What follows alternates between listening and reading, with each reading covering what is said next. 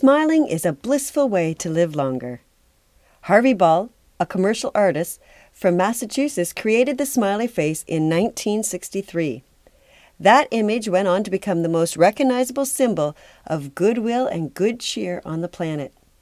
Smiling is contagious. It changes our mood. It fights stress and builds your resiliency.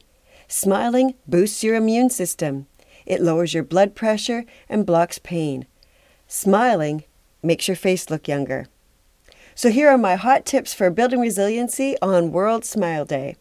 Use it. If you don't feel like smiling, fake it until you make it.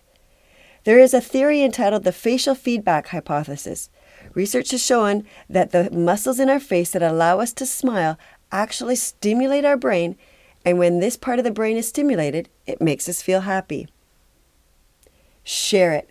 There are friendly smiles and romantic smiles. There are many different smiles and different ways the act of smiling can be done. Smiles can communicate feelings, show kindness, or help take someone's mind off their problems. So for today, smile. It's free and it's easy to do, and it is good for you.